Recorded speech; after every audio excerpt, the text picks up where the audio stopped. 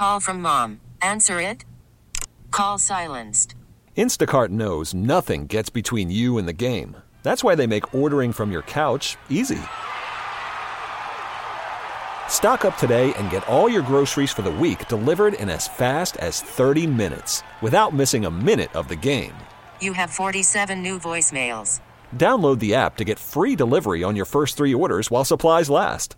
Minimum $10 per order. Additional terms apply.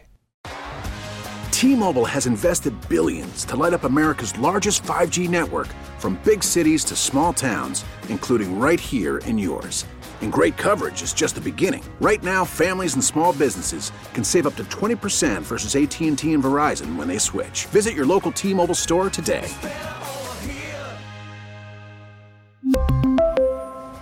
Plan savings with 3 lines of T-Mobile Essentials versus comparable available plans. Plan features and taxes and fees may vary. Thanks for joining me on Special Edition. I'm Paula Degnan. This week, looking for exercise and fun, we'll tell you where you'll find it. We'll also tell you about a program to honor Dr. Martin Luther King Jr. But starting us off, Bob Wolensky, Wyoming Valley native, an adjunct professor at King's College in Wilkes-Barre and Professor Emeritus at Stevens Point, Wisconsin, and Mike Korb, a senior mining engineer, have all the details on all the programs for Anthracite Mining Heritage Month. Very excited today because we are going to be getting all the details about Anthracite Mining Heritage Month. And before we get to Mike, I'm going to start off with Bob and have you explain just what is Anthracite Mining Heritage Month all about? Yes, Paula, thank you for interviewing us about this annual event, Anthracite Mining Heritage Month. We reserve the month of January each year. When I say we, it's many, many people. We have over 70 people on the program this year who are interested in preserving the region's very valuable coal mining history and culture, not just the actual mining of anthracite, which is the world's best coal, almost pure carbon, but it's about the history of the people and the culture, the way of life of anthracite, which is fast changing and in many ways fast fading. But it started in 1999, this month did, with the 40th anniversary of the Knox mine disaster. Now, the Knox mine disaster of January 22nd, 1959, was the last major coal mining disaster in the northern anthracite field. There are 3 anthracite fields: northern, middle, and southern. Wilkes Barre Scranton is the hub of the northern field. Knox was a momentous occasion. 12 men died in the Pittston area. The mines were flooded when the Knox Coal Company mined illegally under the Susquehanna River. River broke in and flooded mines in that immediate area. That took away thousands of jobs eventually. That flood did not affect the Scranton area. That's a different basin or bowl of anthracite, but it was the beginning of the end, really. Anthracite was already in pretty well full retreat by January 1959. Indeed, the Knox Coal Company was pillaging coal. It was toward the end, and they were kind of desperate to squeeze the last bit of profit out of the mine. And the Knox Coal Company had organized crime affiliation. I should add that. After that, we began a huge program up at the Anthracite Museum in Scranton in January of 1999, and it carried on. We've been doing it every January, as close as we can to the 22nd. And as you can see from this year's program, we'll be up at the Anthracite Museum with Bodie Morin, who's the director up there, and John Fielding, who's the curator, with another wonderful program, because it's international this year for the first time. The Knox program is. And then we branched out. We did the program in Wyoming about a disaster that happened there. And then pretty soon we decided to do the annual Monsignor Curran lecture at King's College. Curran was known as the labor priest and helped settle many strikes in the anthracite region. He was the friend of the coal miner, died in 1936. So it branched out to the NAACP wanted to do a program, and Plymouth always does a program. The Greater Pittston Historical Society gets involved every year. So it's branched out to the local history societies, local colleges and universities. Misericordia, I mentioned King's, the University of Scranton, the Luzerne County Community College, Marywood. All done programs, Penn State, Scranton. So it's branched out, and the local community has sort of taken a possession of it, including Mike's mining engineering organization. We've gotten out into a professional association, such as the Mining Engineers, the Anthracite Branch of the Mining Engineers. So the local community has taken, possession of this. Every year it grows. We have doggone near 25 programs this year, from Bethlehem to Scranton, with spots in between. And so it's really gratifying to see so many people and so many institutions and organizations decide to get involved and preserve and remember and tell the story of our anthracite heritage. It's fascinating when you think about the history and that people are still moving forward. And Mike, maybe you can explain, because I don't think that a lot of people realize that a society of mining engineers is still active today, because they hear about mines, they hear about all this, but they think, oh, that's gone by the wayside. Well, certainly it hasn't. Mining is still a vital part of America's economy. Even coal mining here in the northeastern Pennsylvania, there's still a good industry here in northeastern Pennsylvania. Anthracite coal, I know a lot of people still do heat their homes here in the area with anthracite coal, but it's also a real industrial commodity. Used in the steel industry, it's used in a lot of other processing industries. So it is still here. It's still vital. Our chapter of mining engineers is around here since 1914. So we're proud to say that we're where the mining engineers started in 1971, and we're still continuing. And there are so many people that are interested in all of the different things, just by the number of people from the Anthracite Heritage Foundation all the way down to the Knox Mine Disaster Memorial Committee. So many people, and there's dozens in between there. So let's talk about some of the events. And actually, some of them are going to be held on different locations. You've got all kinds of different people speaking. And I'd like to kind of skip ahead a little bit. I think it's interesting to point out right from the get-go, Mike, as you said, that there are people who are still involved in this. And one of the things that I think is fascinating, and many people don't know, is that in Scranton, they're working on reopening the Brooks Mine at Naog Park. How exciting is that? It really is. It is not a real mine. It was a demonstration mine that was put in back 100 years ago, and it was there just for at the museum. It was something for people to go see, and that has been shut down probably for almost 50 years now. The Underground Miners Group are up there and are working to rehabilitate that so that people, when they visit the museum, when they visit the park up there, can go in and get a feeling of how it was in the underground mining area. We do have 3 tourist mines that are in existence in Coaldale, Lansford, and in Ashland and in Scranton. But this will be a nice place because a lot of people go there on an afternoon, and it would be something that they'll be able to go in and visit just on a whim. I can attest to that because being from Scranton and being at Naog Park growing up, I was just there over the weekend, and I had the opportunity to walk past, and I know that they're working on it to bring it back. And I was telling a friend of mine how much of an impact it made on me as a kid to walk in there. And you're right. It's nothing like the one at the Anthracite Museum, but it's just enough. I can remember walking in, I can feel the damp, and I can remember seeing the mannequins of the miners in there. And what an impact it made. So kudos to Chris and Dan, who are really putting all kinds of effort in there. And they're going to be doing that on the 21st.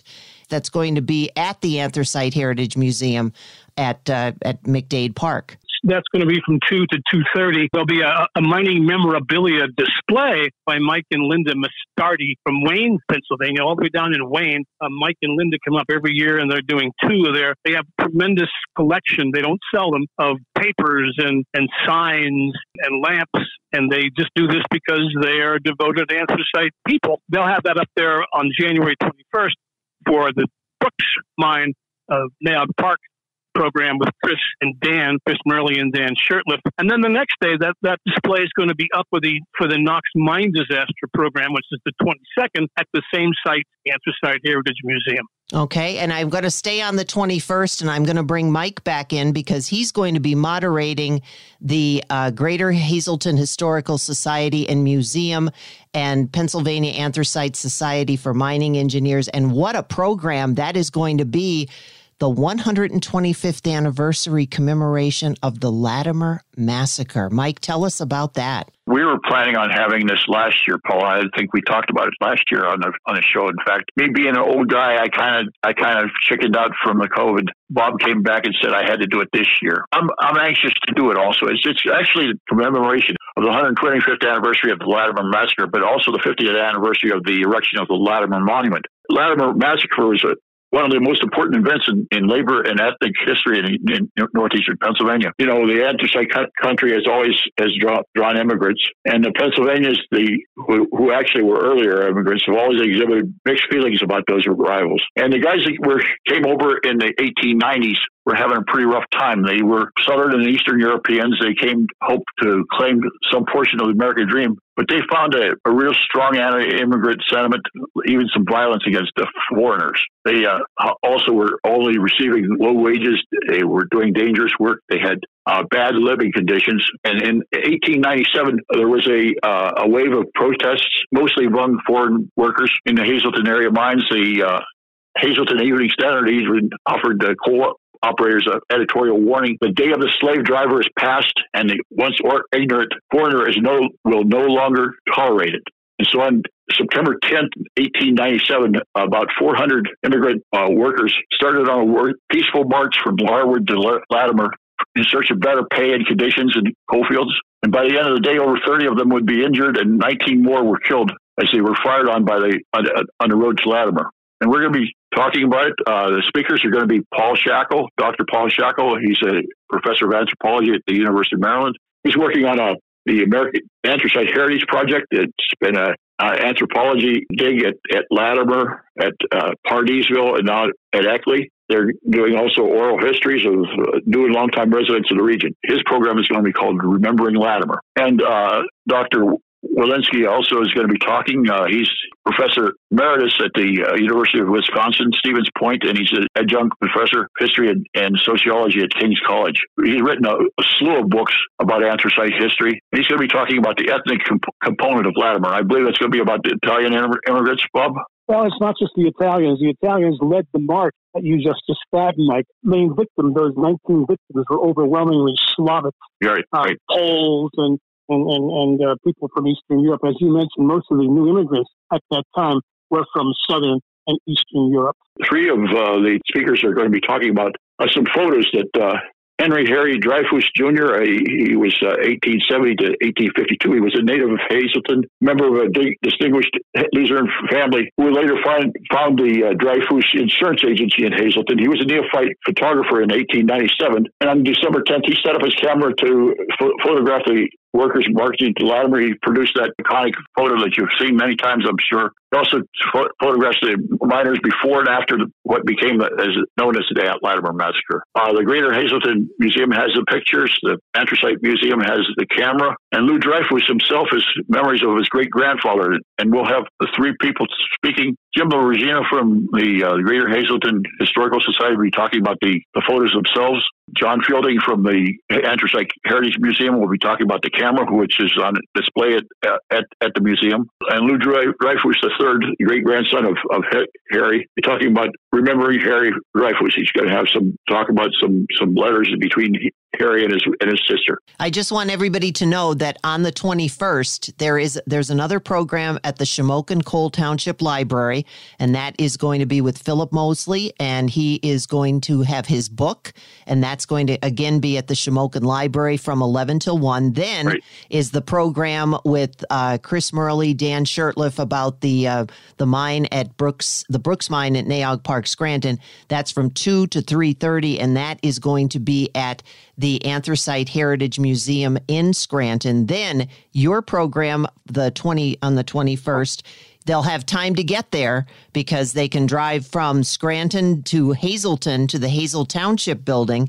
and that's going to be from 6:30 to 8:30, and that's just one action-packed day. You bet. We give a slew of stuff on that day. But the 21st and 22nd were important days. Certainly going to get your money's worth. Of course, these events are all free, so we should add that, Paul. I'm glad you mentioned that because I was going to ask you that, and I'm glad you mentioned that. Before we get to the 22nd, which is going to be the Knox Mine, the other thing I wanted to point out was that it's actually on January 14th, and there is a National Industrial History Museum public program, and that one is being held in Bethlehem. And you've got folks from all over the place, so they can travel to Bethlehem. And there's also a program that evening at the Susquehanna Brewing Company in Pittston, and that is going to have music and a lot of fun.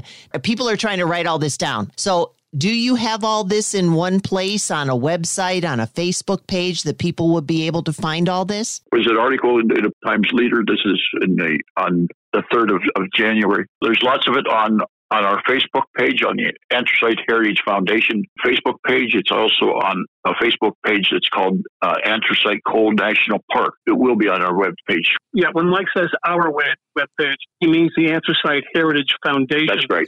Which is a Wilkes Barre-based organization, works in affiliation with King's College. And Mike and I are both board members of Anthracite Heritage Foundation. So it'll be on that website as well. There's also going to be WVIA is also participating, and they have a number of different programs that are going to be coming up. Can we highlight just a few of those? So I worked with the folks up there to bring this together. We worked with Erica Funke and Chris Norton and Chris Zellers. We did this the last few years, and WVIA puts their programming up on a special website each January. And this year, they're going to do just a great job with 2 documentaries that'll be online all month at a special website. One documentary produced by Dave Braca, a very recent one, on the Knox Mine disaster. Again, the Knox Mine disaster triggered the entire Anthracite Mining Heritage Month. That documentary will be shown January 22nd, January 26th, and January 27th. They will be broadcast live on WVIA.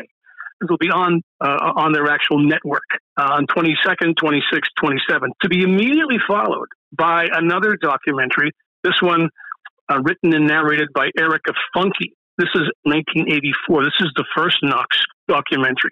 So certain times on the 22nd, 26th, and 27th, those times are in the schedule. You'll see Braca's first, to be followed by Funke's, and that'll be done 3 times in January, 22nd, 26th, and 27th. What will be up all month long at the WVIA special website, Songs and Stories from Coal Country. This is a program that WVIA ran this past fall with 2 folk singers, Jay Smar and Tom Flannery, 2 wonderful folk singers who have written many songs about the local history. You know, the history and culture of mining communities all over the world resides in folk songs and folk culture. There are folk singers in Britain and in France and wherever you have in Germany, wherever you have coal mines, Australia. And so this fall, those 2 guys sang songs of different songs, the whole period, 10 songs each about different periods of anthracite history. And yours truly provided the historical context of, for example, the Avondale mine disaster of 1869, anthracite's worst in Plymouth Township, Luzerne County. They had songs. They did one about the Knox, and I commented on that. And they did one on Breaker Boys, and I commented on that. Well, that hour-and-a-half program, it's a little longer than that, actually. That'll be broadcast. You can just go to the website, and you can watch that whenever you like, and during the entire month of January. So thank you to WVIA for doing that this month. Let's talk about the Knox Mine disaster. And the day is actually starting out with a Mass at St. John's Church on William Street in Pittston. Yes, this is an annual Mass. It's been going on since 1958, when the citizens of Port Griffith, right there at Pittston, St. Joseph's Church, which was in Port Griffith, which was the church of most of the Knox, or a large number of the Knox victims. It's right on Main Street there. That church is now Beloga Funeral Home, and the Beloga family always cooperates with us every year on this because Mr. Beloga Sr. was one of the victims of the Knox mine disaster, and He is the uncle of the current owner of the Beloga Funeral Home, John Beloga. So since St. Joseph's is closed, we go to St. John's. It's on William Street there in Pittston. That'll be at 9 o'clock. And immediately afterwards, at 11, we go up to the Beloga Funeral Home, former St. Joe's Church, where the Knox mine disaster marker, the historical marker, is located. And we have a public commemoration there. Family members show up. The community shows up, and we talk about the Knox mine disaster again, review it a little bit. It's an outdoor event, of course, because the marker's in front of the funeral home. After that only takes about 20, 30 minutes. We get in our cars, and we drive about a mile down the hill, and we get out and we walk up the river and go to the actual Knox mine disaster site, which is really considered sort of a sacred site for mining historians and certainly family members. As I mentioned, 12 men died in the Knox mine disaster of January 22nd, 1959. And those 12 bodies are still in the river somewhere. They're still underground. So that's a cemetery. I know Audrey Beloga, who's a relative of John Beloga, who I mentioned at Beloga Funeral Home. Audrey lives right above the break-in site in Port Griffith. That's where her dad is. She was just a young girl when her dad died, and his family was tremendously traumatized by this, especially the mom who wrote poems for the local newspapers about her lament. We published those poems in one of our books on the Knox mine disaster. So that's a big event. Walking up to the site, we have markers there. We've done this every year. We have another marker where the men came out. There was a miraculous rescue of 36 men. Came up an air shaft, which was supposed to be filled in, but it wasn't. So there were 12 victims. There could have been a heck of a lot more. 81 men were in the mine that day. 12 died. That's way too many, but it could have been a heck of a lot worse. Some of those men wandered for 7 hours trying to find a way out until they found this air shaft called the Eagle Air Shaft. So that's a very full morning, Paula. Yes, it is. And then it's not over yet, because I think this is really interesting because it is the disaster commemoration public program, but now there's an international connection. And I talked to Bodie Moran when he was getting ready to go to Wales and was looking forward to it. So now some of those folks are actually able to be here and take part in this. What an experience that's going to be. And that's going to be at the Anthracite Heritage Museum on the 22nd at 2 o'clock in the afternoon. Yes, that was a result of a trip that Bodie and Beth Landmesser and myself led to the UK. We visited coal mines and railroad museums, canal boat. We did the canal boat ride. We did all these sites in Scotland, England, and Wales. We ended in Wales, began in Scotland. And we made a lot of contacts along the way, visiting the Scottish National Mining Museum, the English National Mining Museum, the Welsh National Mining Museum, folk museums where they had coal mining. They built whole outdoor museums around coal mining sites, typically. Bodie wrote down names and kept in touch. And we have, for the first time, this annual Knox commemoration is going to have an international connection. It's going to be, the title is of Welsh and American Coal Heritage. And Bodie's he has put this together. He's going to chair it. We have the head of the Big Pit National Mining Museum in Wales. We have someone from the Rhondda Heritage Park, Lure Merthyr Colliery in Wales. We have the curator of the Big Pit National Museum in Wales. John Fielding, aforementioned from the Anthracite Museum, is going to be there to talk as well.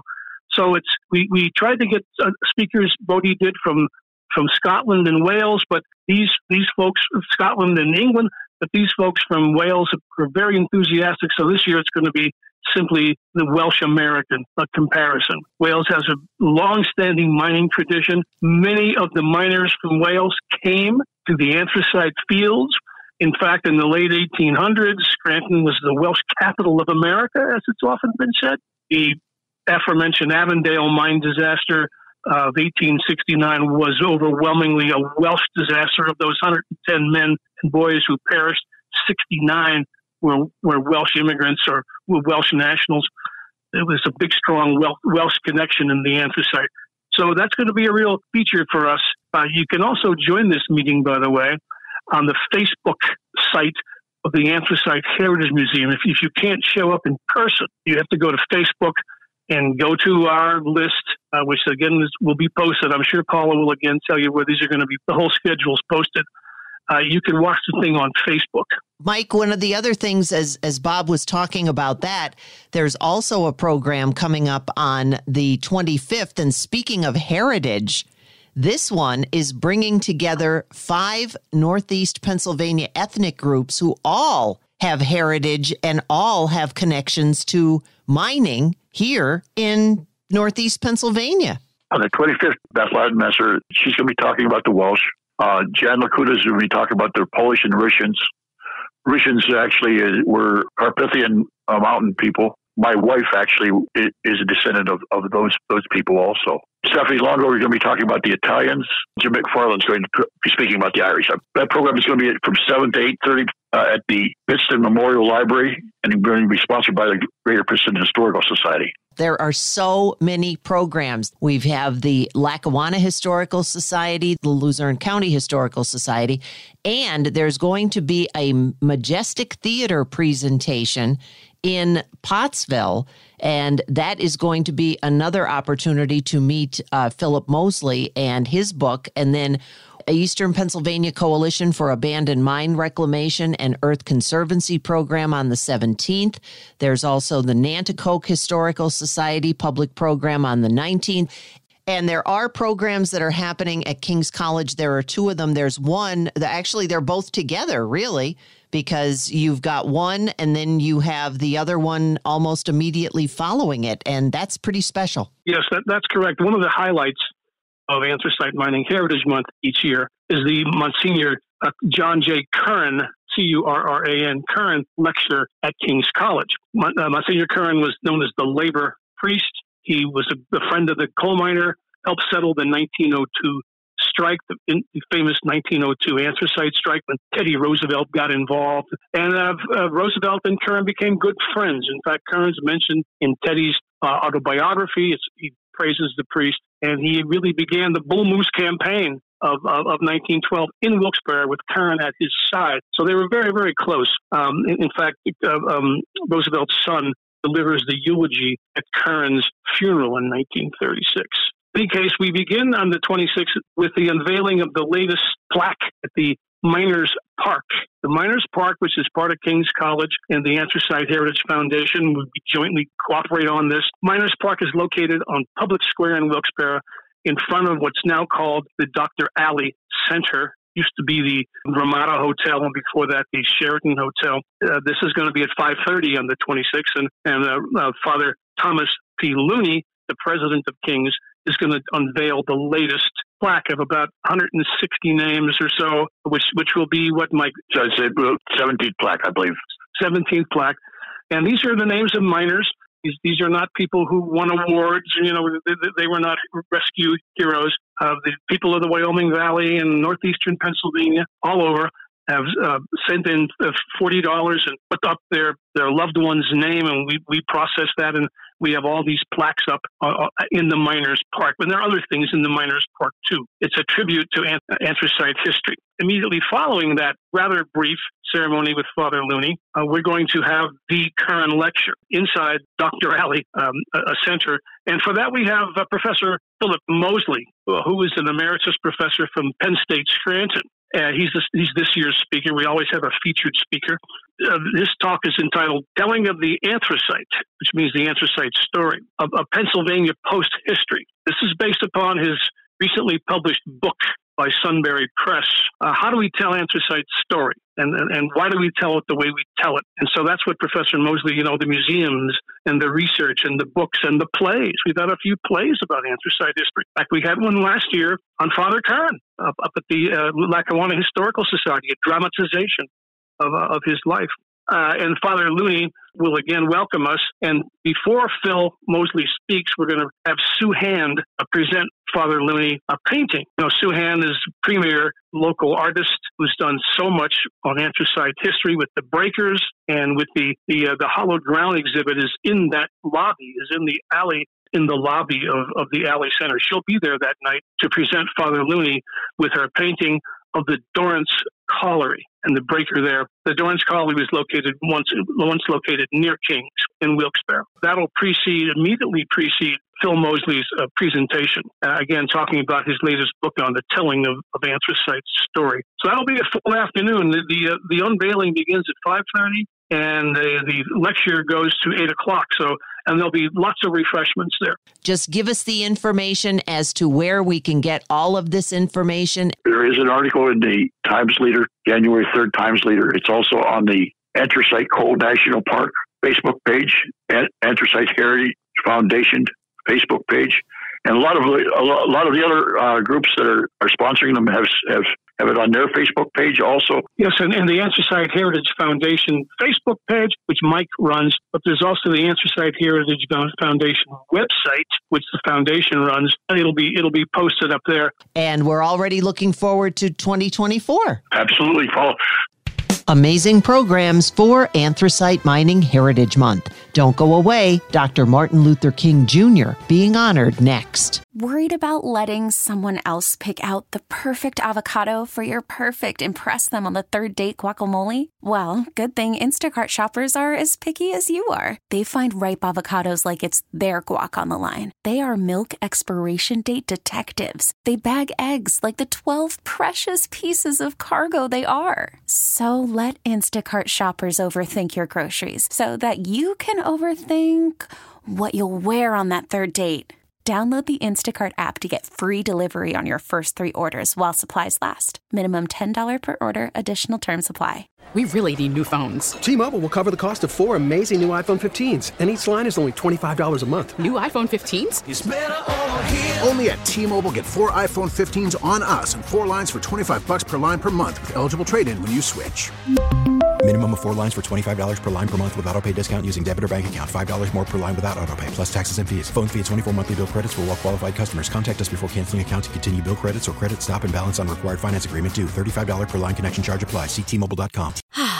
Spring is a time of renewal, so why not refresh your home with a little help from Blinds.com?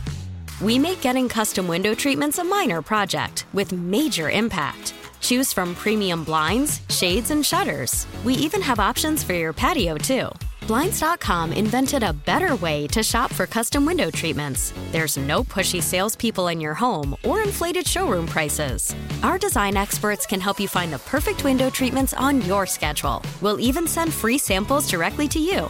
Plus, we can handle the measuring and installation for you. Unlimited window treatments installed for just one low cost. And with Blinds.com, you'll always get transparent pricing. No hidden fees. Our free shipping and 100% satisfaction guarantee can put the spring back into your step and into your home, too. Shop Blinds.com right now and save up to 45%. Up to 45% off for a limited time at Blinds.com. Blinds.com. Rules and restrictions may apply.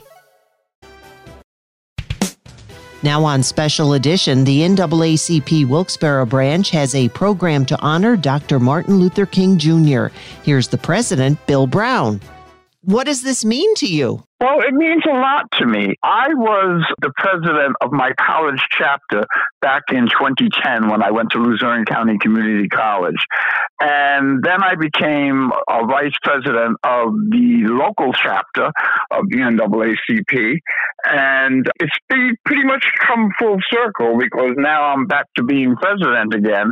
And it means a lot. I've got a lot of hopes and aspirations for where this chapter can go. And I see us doing some really fantastic stuff. You know, we're going to be doing some collaborative work with some of the other not-for-profits and religious organizations in the community. And I look forward to that. We're starting with right out of the gate. January 15th, we have Ophi Wortham, who is a civil rights activist that works with Dr. Martin Luther King. And we have him speaking at King's College on the Martin Luther King Jr. weekend.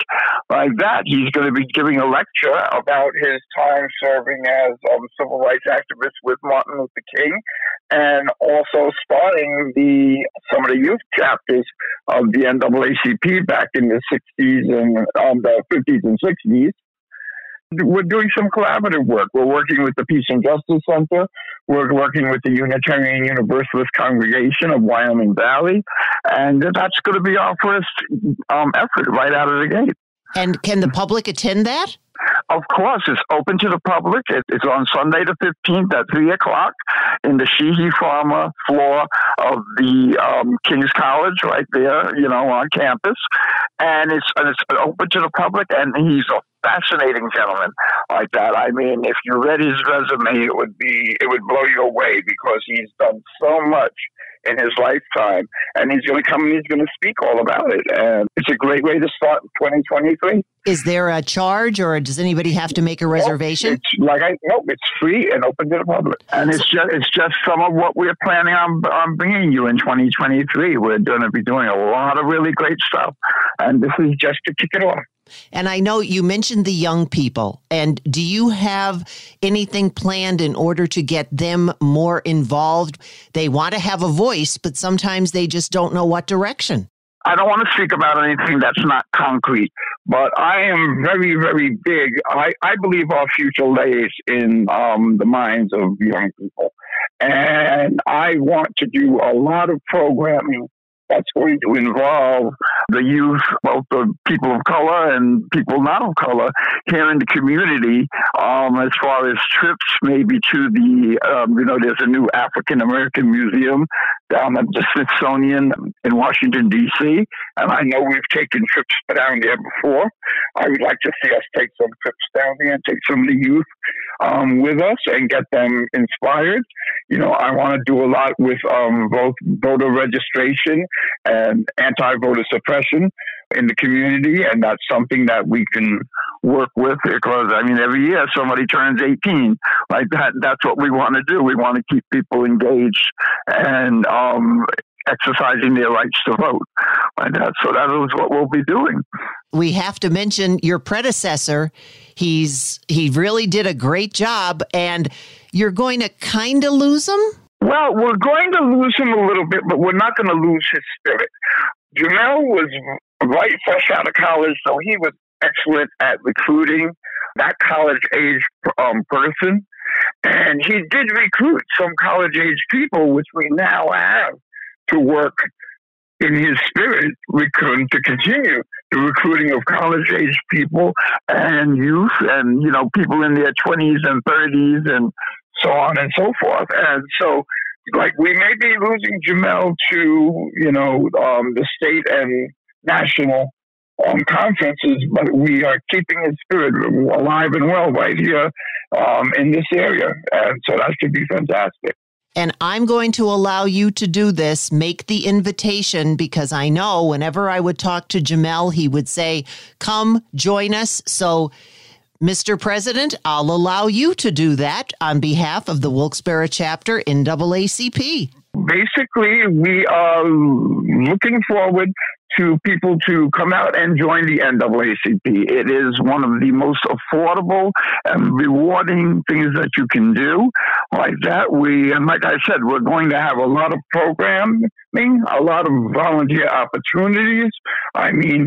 We are volunteer driven. We work basically on the backs and the sweat of our volunteers, and we look forward to having people come out, join us, get involved like that. The only way you can make your community a better place is through your involvement, and that's what we're looking forward to.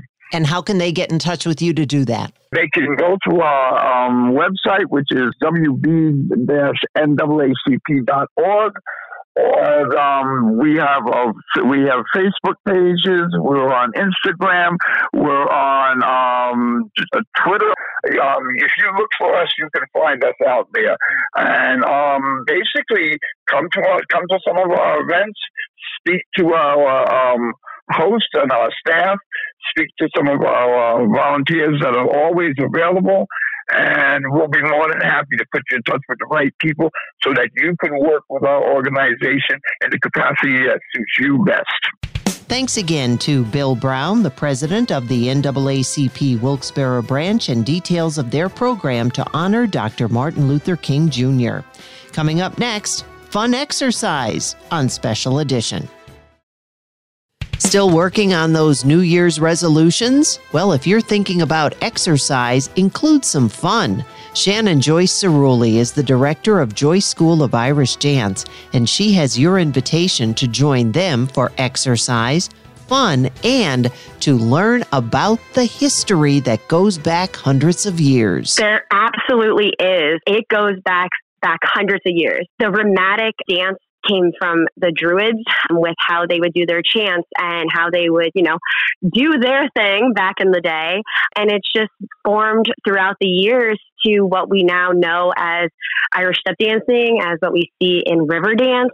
There's a lot of connections with other dance styles out there that go along with Irish step dancing, like Latin dance and African folk dance and things like that, where, you're using your feet to make that rhythm, to make that the music for you.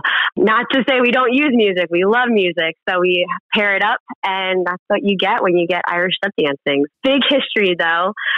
What my favorite story is of Irish step dancing, back in the day when the British soldiers were walking around and Irish were not allowed to have fun, basically. They saw it as not something religious and not something appropriate. The Irish, that was part of their culture for a very long time before that. And what my dance teacher told us is that they would gather to have mass and to do their religion. And then after, they would have a little party.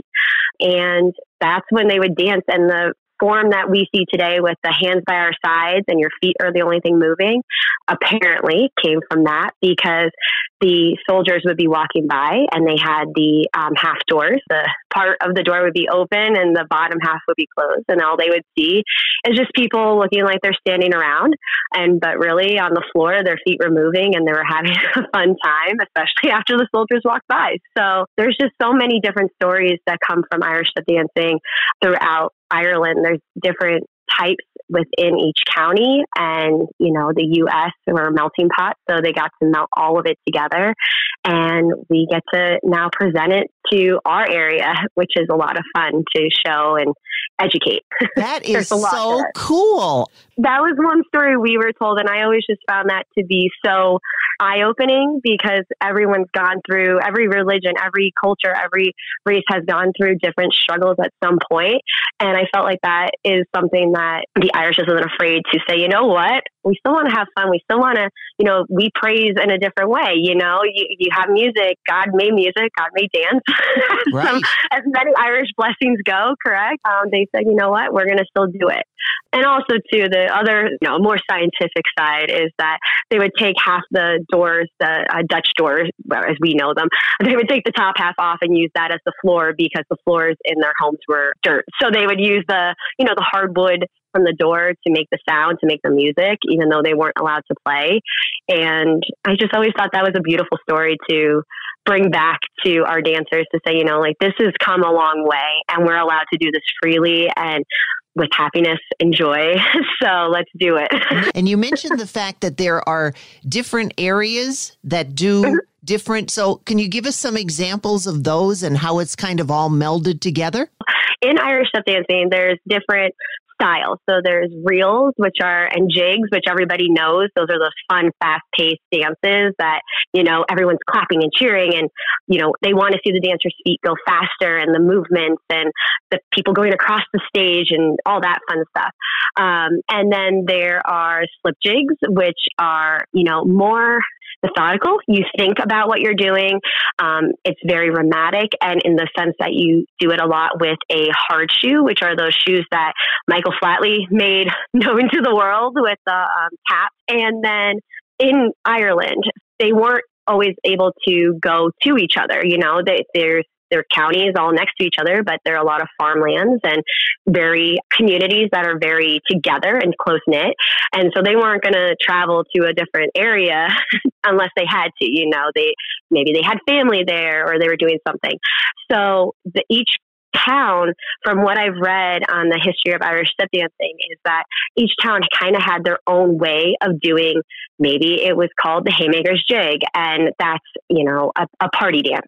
It's one that you could keep doing. It's kind of like the song that never ends kind of dance. Depending on how many dancers you have, you go through, every single person gets to be a lead in that dance, whether you're a step dancer or just somebody trying it. And each area has their own version.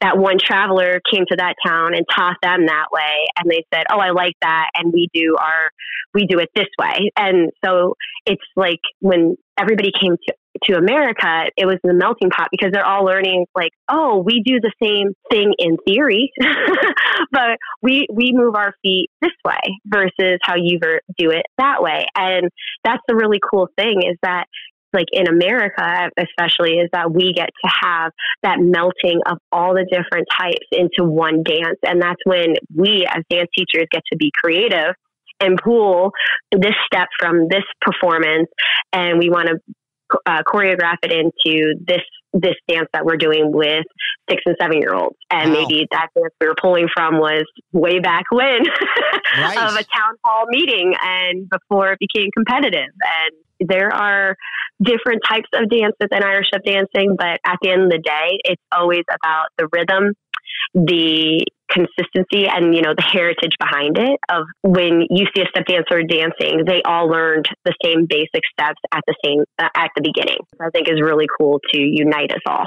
And that's another thing, because you mentioned the feet going and so many different things. So there's a lot of exercise involved. And I know people are always saying, I have to get exercise, but nothing against them. I really don't want to go to a gym. Maybe I'm intimidated or something. So you are kind of offering up step dancing for exercise. How's that going to work? We are going to be offering an 8-week course for adults. And when I say adults, I mean 18 and out of high school, because if they're still in high school, they can still qualify for our student dancers. And in those 8 weeks, we will be teaching the basics of Irish step dancing, those basic steps that if you were back in Ireland, back in the day, you would know these before you're even born, because your mom was probably doing them as well. And you would learn all those basic steps, and we would choreograph through those 8 weeks a dance that is special to that dance class. And what I mean by that is that we may have a group of men and women who love the fast pace, and they want to be going all over the stage, and they want to do their 7s and their 2-3s and these fancy kicks and things like that. But maybe my other group likes to have it a little more slow pace, and we could do a slip jig with our soft shoes on instead of hard shoes, and we could take our time. But either way, the workout will be there, because Irish step dancing, whether if you've taken it or not, your feet aren't the only thing getting the exercise. Your legs, your abdomen, you're regulating your breathing. It's a whole body experience that people really don't recognize until you try it. So I said, you know what? Let's offer it in the new year. See if anybody wants to take it on and learn something at the same time in a very positive and upbeat group of women and men. I was going to say, I'm thinking of myself standing there clutching to the wall saying, Shannon, I don't even know which is my left from my right sometimes. So this is pretty rudimentary, but again, you're still getting the exercise. And I think that's great. Yeah. And we did a few just like drop-in courses last spring. And we geared it more like a Zumba class. And the women liked it that came out to it, but they were like, you know what? I want to learn like how the students, the kids are learning it. And I really took that to heart, because I was like, you know what? I was thinking women and men want like that fast pace all the time, high cardio, where you kind of get lost, if that makes any sense, in a bad way, because you're trying to focus on your instructor. You're trying to make sure you're not bumping into the person next to you, and you're doing all this stuff, and you might not feel as confident. And when they came back to me and said, we really want to learn at a pace that is over time, I said, all right, let's do this. Let's regroup and let's see what we can do and still offer that aspect where women and men can get that exercise, but at the same time, learn the basics of Irish step dancing. And maybe if they travel over to Ireland, they can go out on that dance floor at that pub and show off what they've learned and, be one of the locals in that moment. And I would love that. It's so much fun to do. I will say I got to do it and it was fun. So where can we find you? How do we get in touch with you?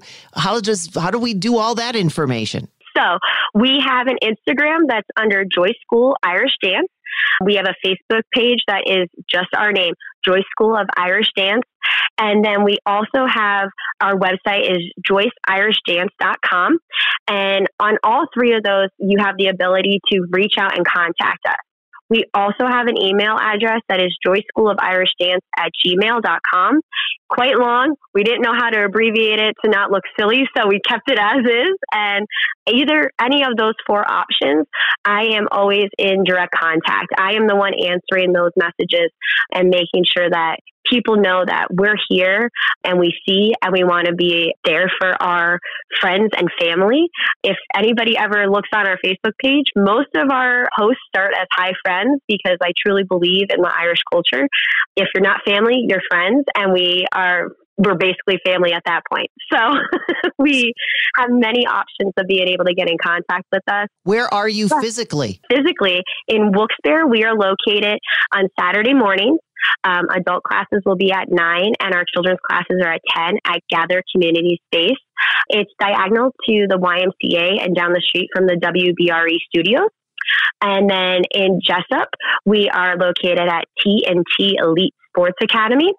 And our classes there are from 1 to 2 for our beginner student children's classes, then 2 to 3 for our older students or more advanced younger kids. And then our adult classes will be at 3 p.m. And all of our classes at both locations are held on Saturdays. You're in both counties, so there's a very good chance that you might see you in one of the parades coming up in March. Absolutely. We plan to be in the Scranton Parade as well as the Pittston Parade and Wilkes Barre Parade. So we're very excited. I forgot about the one in the middle. I'm Paula Degnan. Thanks for joining me on Special Edition. T-Mobile has invested billions to light up America's largest 5G network, from big cities to small towns, including right here in yours. And great coverage is just the beginning. Right now, families and small businesses can save up to 20% versus AT&T and Verizon when they switch. Visit your local T-Mobile store today.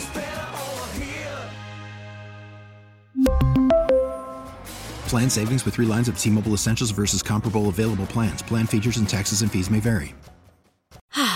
Spring is a time of renewal, so why not refresh your home with a little help from Blinds.com? We make getting custom window treatments a minor project with major impact. Choose from premium blinds, shades, and shutters. We even have options for your patio, too. Blinds.com invented a better way to shop for custom window treatments. There's no pushy salespeople in your home or inflated showroom prices. Our design experts can help you find the perfect window treatments on your schedule. We'll even send free samples directly to you. Plus, we can handle the measuring and installation for you. Unlimited window treatments installed for just one low cost. And with Blinds.com, you'll always get transparent pricing. No hidden fees. Our free shipping and 100% satisfaction guarantee can put the spring back into your step and into your home, too. Shop Blinds.com right now and save up to 45%. Up to 45% off for a limited time at Blinds.com. Blinds.com. Rules and restrictions may apply. O'Reilly. Protect your vehicle's engine with a full synthetic oil change and save with Mobile One at O'Reilly Auto Parts. Purchase 5 quarts of Mobile One full synthetic motor oil and receive a $10 O'Reilly gift card after rebate. See store for details. With your Mobile One purchase, you'll also receive 2 times points during O Rewards Bonus Points Month at O'Reilly Auto Parts. O'Reilly.